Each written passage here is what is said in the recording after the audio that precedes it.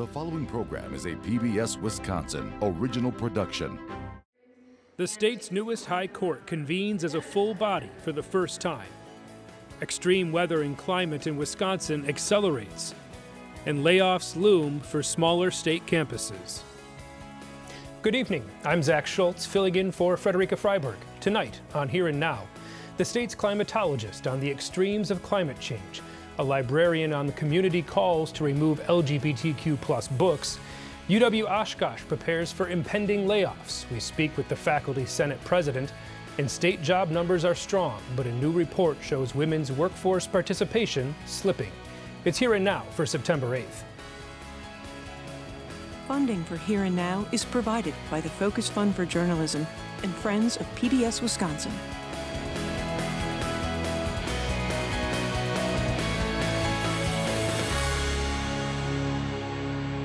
Northern Bayfield and Douglas counties reached the highest drought rating possible recently, marking the first time any part of Wisconsin has been designated with exceptional drought since the monitoring program began more than 20 years ago. This while flood warnings span the southeast corner of the state. And this week, red flag warnings for extreme fire danger were issued in southwest Wisconsin as temperatures continue to soar. Here to help us understand the convergence of these extremes is the co-director of the Wisconsin Initiative on Climate Change Impacts, Steve Vavris. Thanks for joining us today. Thank you for having me. Now, most people that understand climate change is real also realize that weather patterns will continue to get more extreme. But do we need to redefine extreme? I mean, what is extreme? Is it 100 degrees at the beginning of September and the start of school extreme anymore? Or is it going to get a lot worse and this will look like the good old days in a few years? It's a great question. We have shifting baselines right now when it comes to climate. That what seemed ordinary, or what may be seeming more ordinary in the future, would have been considered extreme years ago. We saw that for sure in the South this summer. Phoenix having its hottest summer on record and breaking all sorts of extreme 100+ degree days.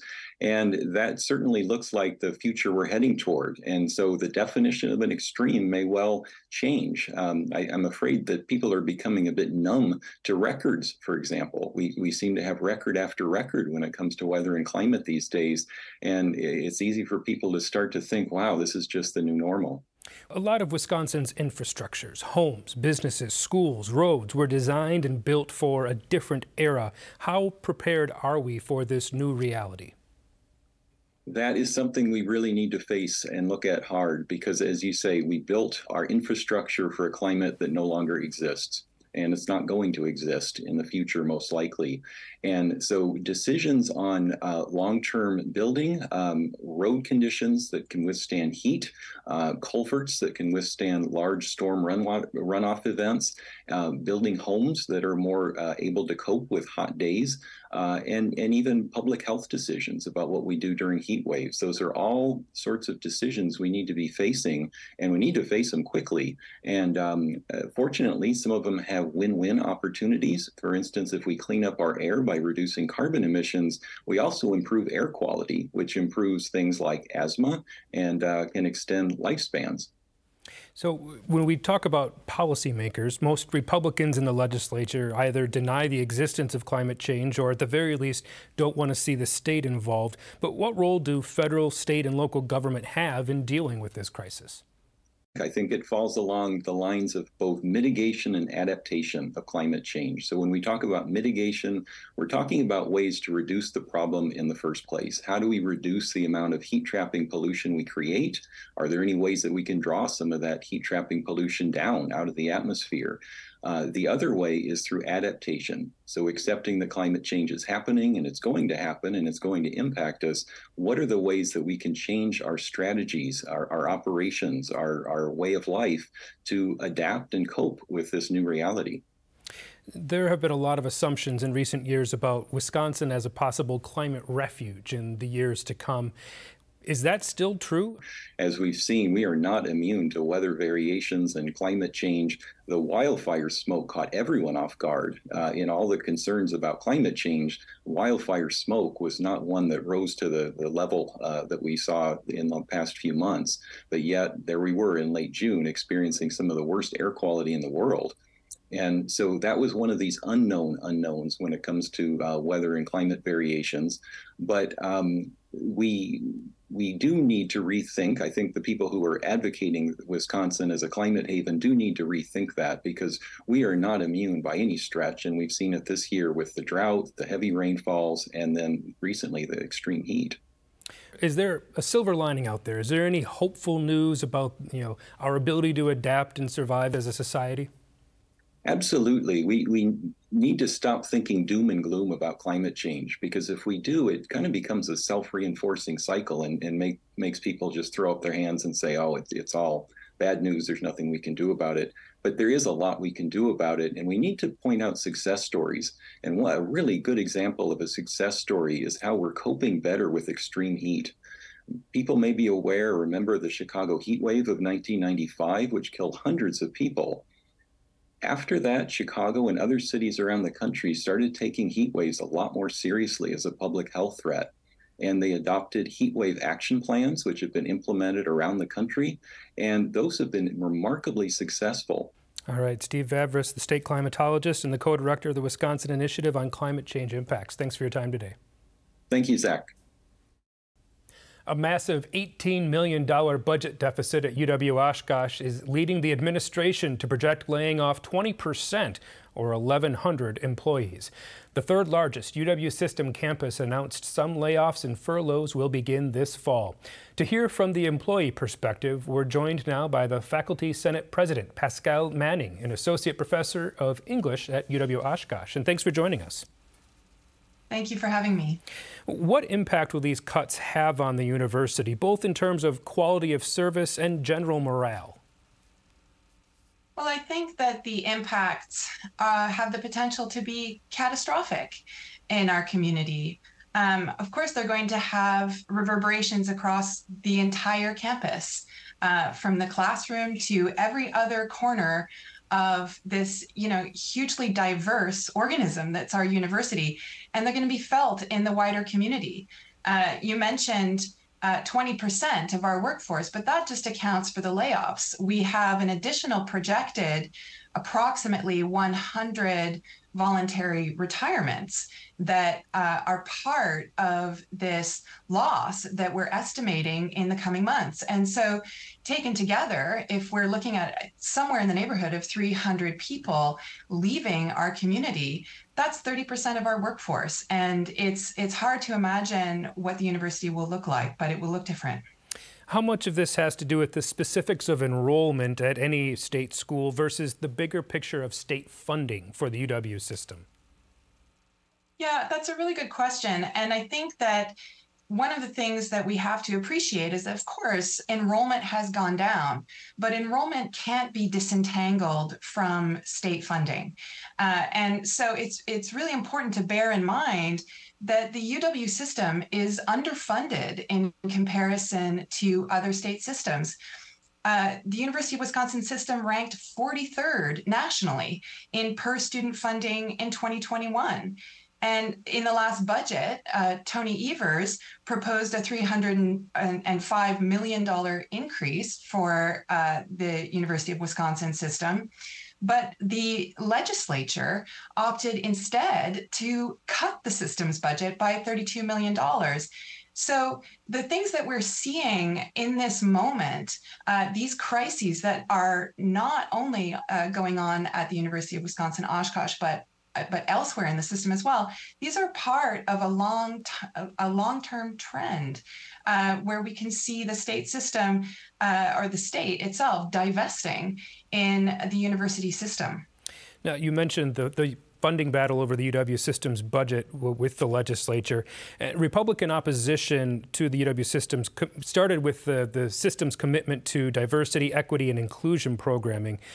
Would you sacrifice DEI in exchange for more state funding? Would you consider that as an alternative that would be worth exploring? No, I don't think that's possible. I mean, one of the things that the pandemic has laid bare is that our students need more support, not less support. They need to see themselves reflected in the people around them in their universities. They need to understand the relevancy of a university education to their life. And part of the programming that goes into that large bucket of diversity, equity, and inclusion is our programs and initiatives that face those very real needs, and their national needs, their international needs. And so DEI gets sort of branded in this really simplified way by the legislature and elsewhere that doesn't account for what students really need a university to be able to project to them. How close are we to the negative spiral of lack of funding, lowers quality, the university can't recruit good talent, enrollment drops further, leading to less funding, and just repeating over and over? Well, yeah, I mean, the principal issue here is one of investment. We need to see investment in university level education in the UW system and any other university system in order to see innovation that enables rises in enrollment, innovation in programming, reconceptions and reimaginings of educational structures. And so these trends that we've been seeing in the last 20 odd years are, specific to Wisconsin, but they are across the board. We're seeing in the US these kinds of systematic disinvestment. So, in Wisconsin alone, we've gone from a situation in the year 2000 where state and local funding was 6.4% above the national average. And then if we dial over to 2019, we find that state and local funding has fallen by 16.5% below the national average. And per student funding is continuing to fall rapidly. So this hampers universities' abilities to diversify and to respond to the problem. In addition to all of this, until March of last year, we were 10 years into a tuition freeze. And so not only were we seeing systematic disinvestment, but we were prevented from setting our own costs. All right. We will have to leave it there. There's more to talk about as this keeps going on. Pascal Manning at UW Oshkosh, thanks for your time today. Thank you. An anonymous group is asking the Iron River Library to remove nearly 500 LGBTQ+ related materials from the public library and calling for the resignation of library board members. The town is located in Bayfield County in northern Wisconsin and has just 1,000 residents. The request came in the form of a letter from, quote, concerned citizens. We were scheduled to speak with the director of the Iron River Library about this attempted book banning, but the president of the library board canceled our interview at the last minute. The president of the board told me over the phone they're trying to gather more facts about who is behind the letter, but the library director says they are not pulling the books. This follows a trend of conservative groups around the country attempting to remove books related to LGBTQ issues. Joining us now is Louise Robbins, a UW-Madison professor emeritus of Library Information Sciences and Studies. Thanks for joining us today. Thank you for having me. So are there any parallels in history to this current movement to ban books, especially related to marginalized groups? Absolutely. It's been going on for a long time. I think some of the most prominent examples are during the McCarthy period. During the 50s, there was a large group of attempts to censor books related to communists, but also to people of color. There were, and as it went along, let me back up there a minute. They wanted to ban cheap paperbacks and comic books. One person testifying before a congressional committee said comic books would blow your boys' brains out. So they were rather alarmist about the effect of such things. But the targets were people of color, Jewish people, and non-binary people then too. And then in 1958, for example, a book called The Rabbit's Wedding, a children's book with a black bunny and a white bunny, nearly caused the firing of the state librarian of Alabama, Emily Reed, because the state said it promoted interracial marriage. There was a group in the 90s called Family Friendly Libraries who attacked pretty much the same topics. Like today's Moms for Liberty. Yeah, on and on. This seems to happen pretty regularly. What kind of impact can a request like this have on a small community? Well, in my experience, it can drive away people who don't agree with the protesters. And that means that in a community, a small community, they might have a significant brain drain. It would split up the community so that people who historically have worked well together now don't. So it can have a big impact. In the group that I studied in Oklahoma in the 50s, a large number of researchers with Phillips Petroleum fled the city and went elsewhere because they didn't want their children to grow up in such a place. The same kind of thing could happen here, though not on that kind of scale, of course.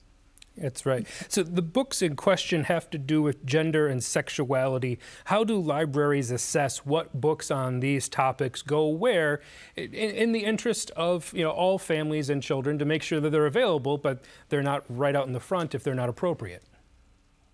Well, there are several things they do. They consult reviews. They look at which are award-winning books. They have a committee often that decides on what they're going to include or what they're not. The number that the Concerned Citizens cite is a number that's held in all the Northern Waters Library Service libraries, apparently, and also on state e-book collections. So it's not anything that if one library had 450 titles like that, it would be very lopsided. So what they try to do is provide for the reading interests of a wide variety of people and be sure they have things on various sides of an issue through consulting reviewers, quality lists, and so on. Just the same way you would try to select a product for your home, you consult those reviews. So if there are parents or individuals that have concerns about some books in a library, what is the appropriate way to do it, to talk to a librarian about that? Well, there is such a thing as a reconsideration form, usually in most libraries are processed. And I do believe all of the libraries in the Northern Waters area have such a process. But first you have to have read the book, and then you have to identify the specific areas that are problematic, so that you don't just go in with a list of 150 books and say all of these are bad. You have to know what you're talking about and make a logical complaint. There are a lot of ways to do that, and sometimes they result in a change in location for the shelving for the book, but generally speaking, not removal unless the book is clearly out beyond the margins. So we've got about a minute left. In your experience, has book banning ever worked? Are there examples of books that small groups have targeted and have actually removed from the public discourse? I don't believe they've ever been able to remove them completely. I only know of one book in the history of the United States that's had the plates broken, and that was in the 40s or 50s, and it has since been reissued. I don't know of others. Sometimes, however, an author can be hurt by having someone prejudge their books before they ever get out there, which means that their sales drop and then they don't have much opportunity to publish again. And it's most important for voices that aren't most frequently heard, because they really don't have, until recently, there haven't been that many books published by minority voices. And now there are the opportunity to hear from a lot of people. And libraries are supposed to provide choices and be in a place where ideas can duel it out, not people, but where ideas can challenge one another through your reading. It's a matter of choice, not of indoctrination. All right, we'll leave it there. Louise Robbins, UW-Madison Professor Emeritus, thanks for your time today. Thank you. Also this week, Justice Janet Protasiewicz made her first appearance on the bench as a member of the Wisconsin Supreme Court. Protasiewicz was sworn in last month, giving the Liberals a 4-3 majority, and has been at the center of the storm ever since. Legislative Republicans are threatening to impeach Protasiewicz if she doesn't recuse herself from certain cases, and Democrats are lining up behind her, pledging a $4 million ad campaign designed to target Republicans who might vote to impeach. However, on Thursday, none of that was on display. The justices held a hearing on a proposed rule change that would require eviction records to be removed from the state website after 1 year. Wisconsin job numbers reached a record high in July at more than 3 million. However, a new report from COWS, the High Road Strategy Center, says beneath the bigger picture is a troubling decline of women participating in the workforce, falling below 60% for the first time since the late 1980s. Here to dive deeper into the report's numbers is Laura Dresser, Associate Director at COWS, and thanks for joining us today. Thanks so much for having me. Now, your report shows Wisconsin's economy is strong, unemployment's low, but there's no economic news that doesn't come with a little bit of doubt and insecurity these days. Yeah, right? That's correct. And you know, having done this report for many, many years now, and releasing it on Labor Day, you know, this has some really good news for workers, but we've documented some really long-term trends that are troubling and see some new things here. When it comes to low unemployment, with Wisconsin's slow population growth and the projected shortage of workers going, that low unemployment seems to be a permanent fixture, right? I mean, our unemployment rate is always going to be lower than the national rate. You know, a financial collapse will increase our unemployment numbers, but ours will remain lower than the national most likely because of the demographic structure. And that tightness in the labor market creates a little rebalancing of power between workers and employers. And I think that's what we're seeing, is that employers or workers know they have a credible exit threat, and they can use that in the labor market. So that's true now, especially with these very historic low unemployment rates, but will be true going forward, as you point out, because of the demographics. Well, let's talk about the women's participation in the workforce, and how closely is that connected to the legislative fight going on right now between Governor Evers and Republicans over child care subsidies and just child care issues in general? Well, I think that what we know is that right now in the state of Wisconsin, we're very interested in seeing workers be part of this labor market, to embrace the opportunities and to move people from sitting on the sidelines or maybe watching what's happening or maybe taking care of their kids into the labor market. And what we see happening, you know, from this very high level, Wisconsin has always had much higher women's labor force participation than the national average. This was especially true in the late 1980s and on through the 90s. But that gap just keeps closing and closing. And really over the last 3 or 4 years, women's labor force participation rate in the state is coming down more quickly than the slight drift down at the national level. That's closing that gap. And it means that there's capacity to support women's work and to get more engagement of women in this labor market. And I think when you think about what can help women connect with work, it is childcare that makes sense, childcare systems that are strong. And so that fight is going on in the legislature right now. How do we invest in our childcare infrastructure? Can you just say it's a market solution? Like eventually someone will figure it out because they need the people in to work? Having watched childcare for so long, I think that the sector requires public investment. We have massive public investment because children are a public good once they get to school, right? We all agree that we're building the future and we all invest in schools. And that's how we have job quality in the schools and teacher quality in the schools that can really sustain decent jobs. But in the level of early care and education, the wages tend to be very low. And parents, especially parents in jobs that pay less than the median wage, half of the workers in less than the median wage, have a really hard time meeting the cost of care. And so that takes a public investment. So right now we have a largely private solution, and states that are taking on more and more public investment are getting that kind of system that can really support women's work. One of the other issues you track is unions around the country and Wisconsin. We've seen fights with places as big as Amazon down to your local coffee shop. What is the situation in Wisconsin? Well, unions have been in decades decline in their share of the workforce that they represent. This is true nationally. It's true in Wisconsin. Wisconsin used to be a relatively high union density state, above national averages. 2011, Act 10, the change in the terms of public sector unionization changed all that. So that line began to tip after 2011. And from 2011 to current, Wisconsin's decline in unionization far outstrips the national decline and is the worst in the region. So yes, there's, workers are going to find ways to join together and to make their jobs better. And you can see that all over the state and nation going on. Unions are increasingly popular, but so far, the headwinds against organizing, especially in a right-to-work state with very hard public sector unionization rules as well, just makes actually turning that into members really hard. Just a few seconds left, but talk about the minimum wage of $7.25 in Wisconsin. Is it even relevant to today's conversations about the workforce? Such an important question. I mean, we all know that the floor has really come up. Low-wage workers are doing better. They're doing the best, of any group in the economy. Low-wage workers have made more wage gains. So the $7.25 is technically our minimum wage, like 20 states in the nation.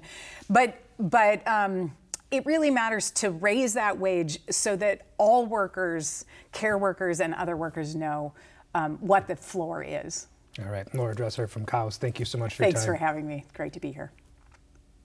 For more on this and other issues facing Wisconsin, visit our website at pbswisconsin.org and click on the News tab. That is our program for tonight. I'm Zach Schultz. Have a great weekend.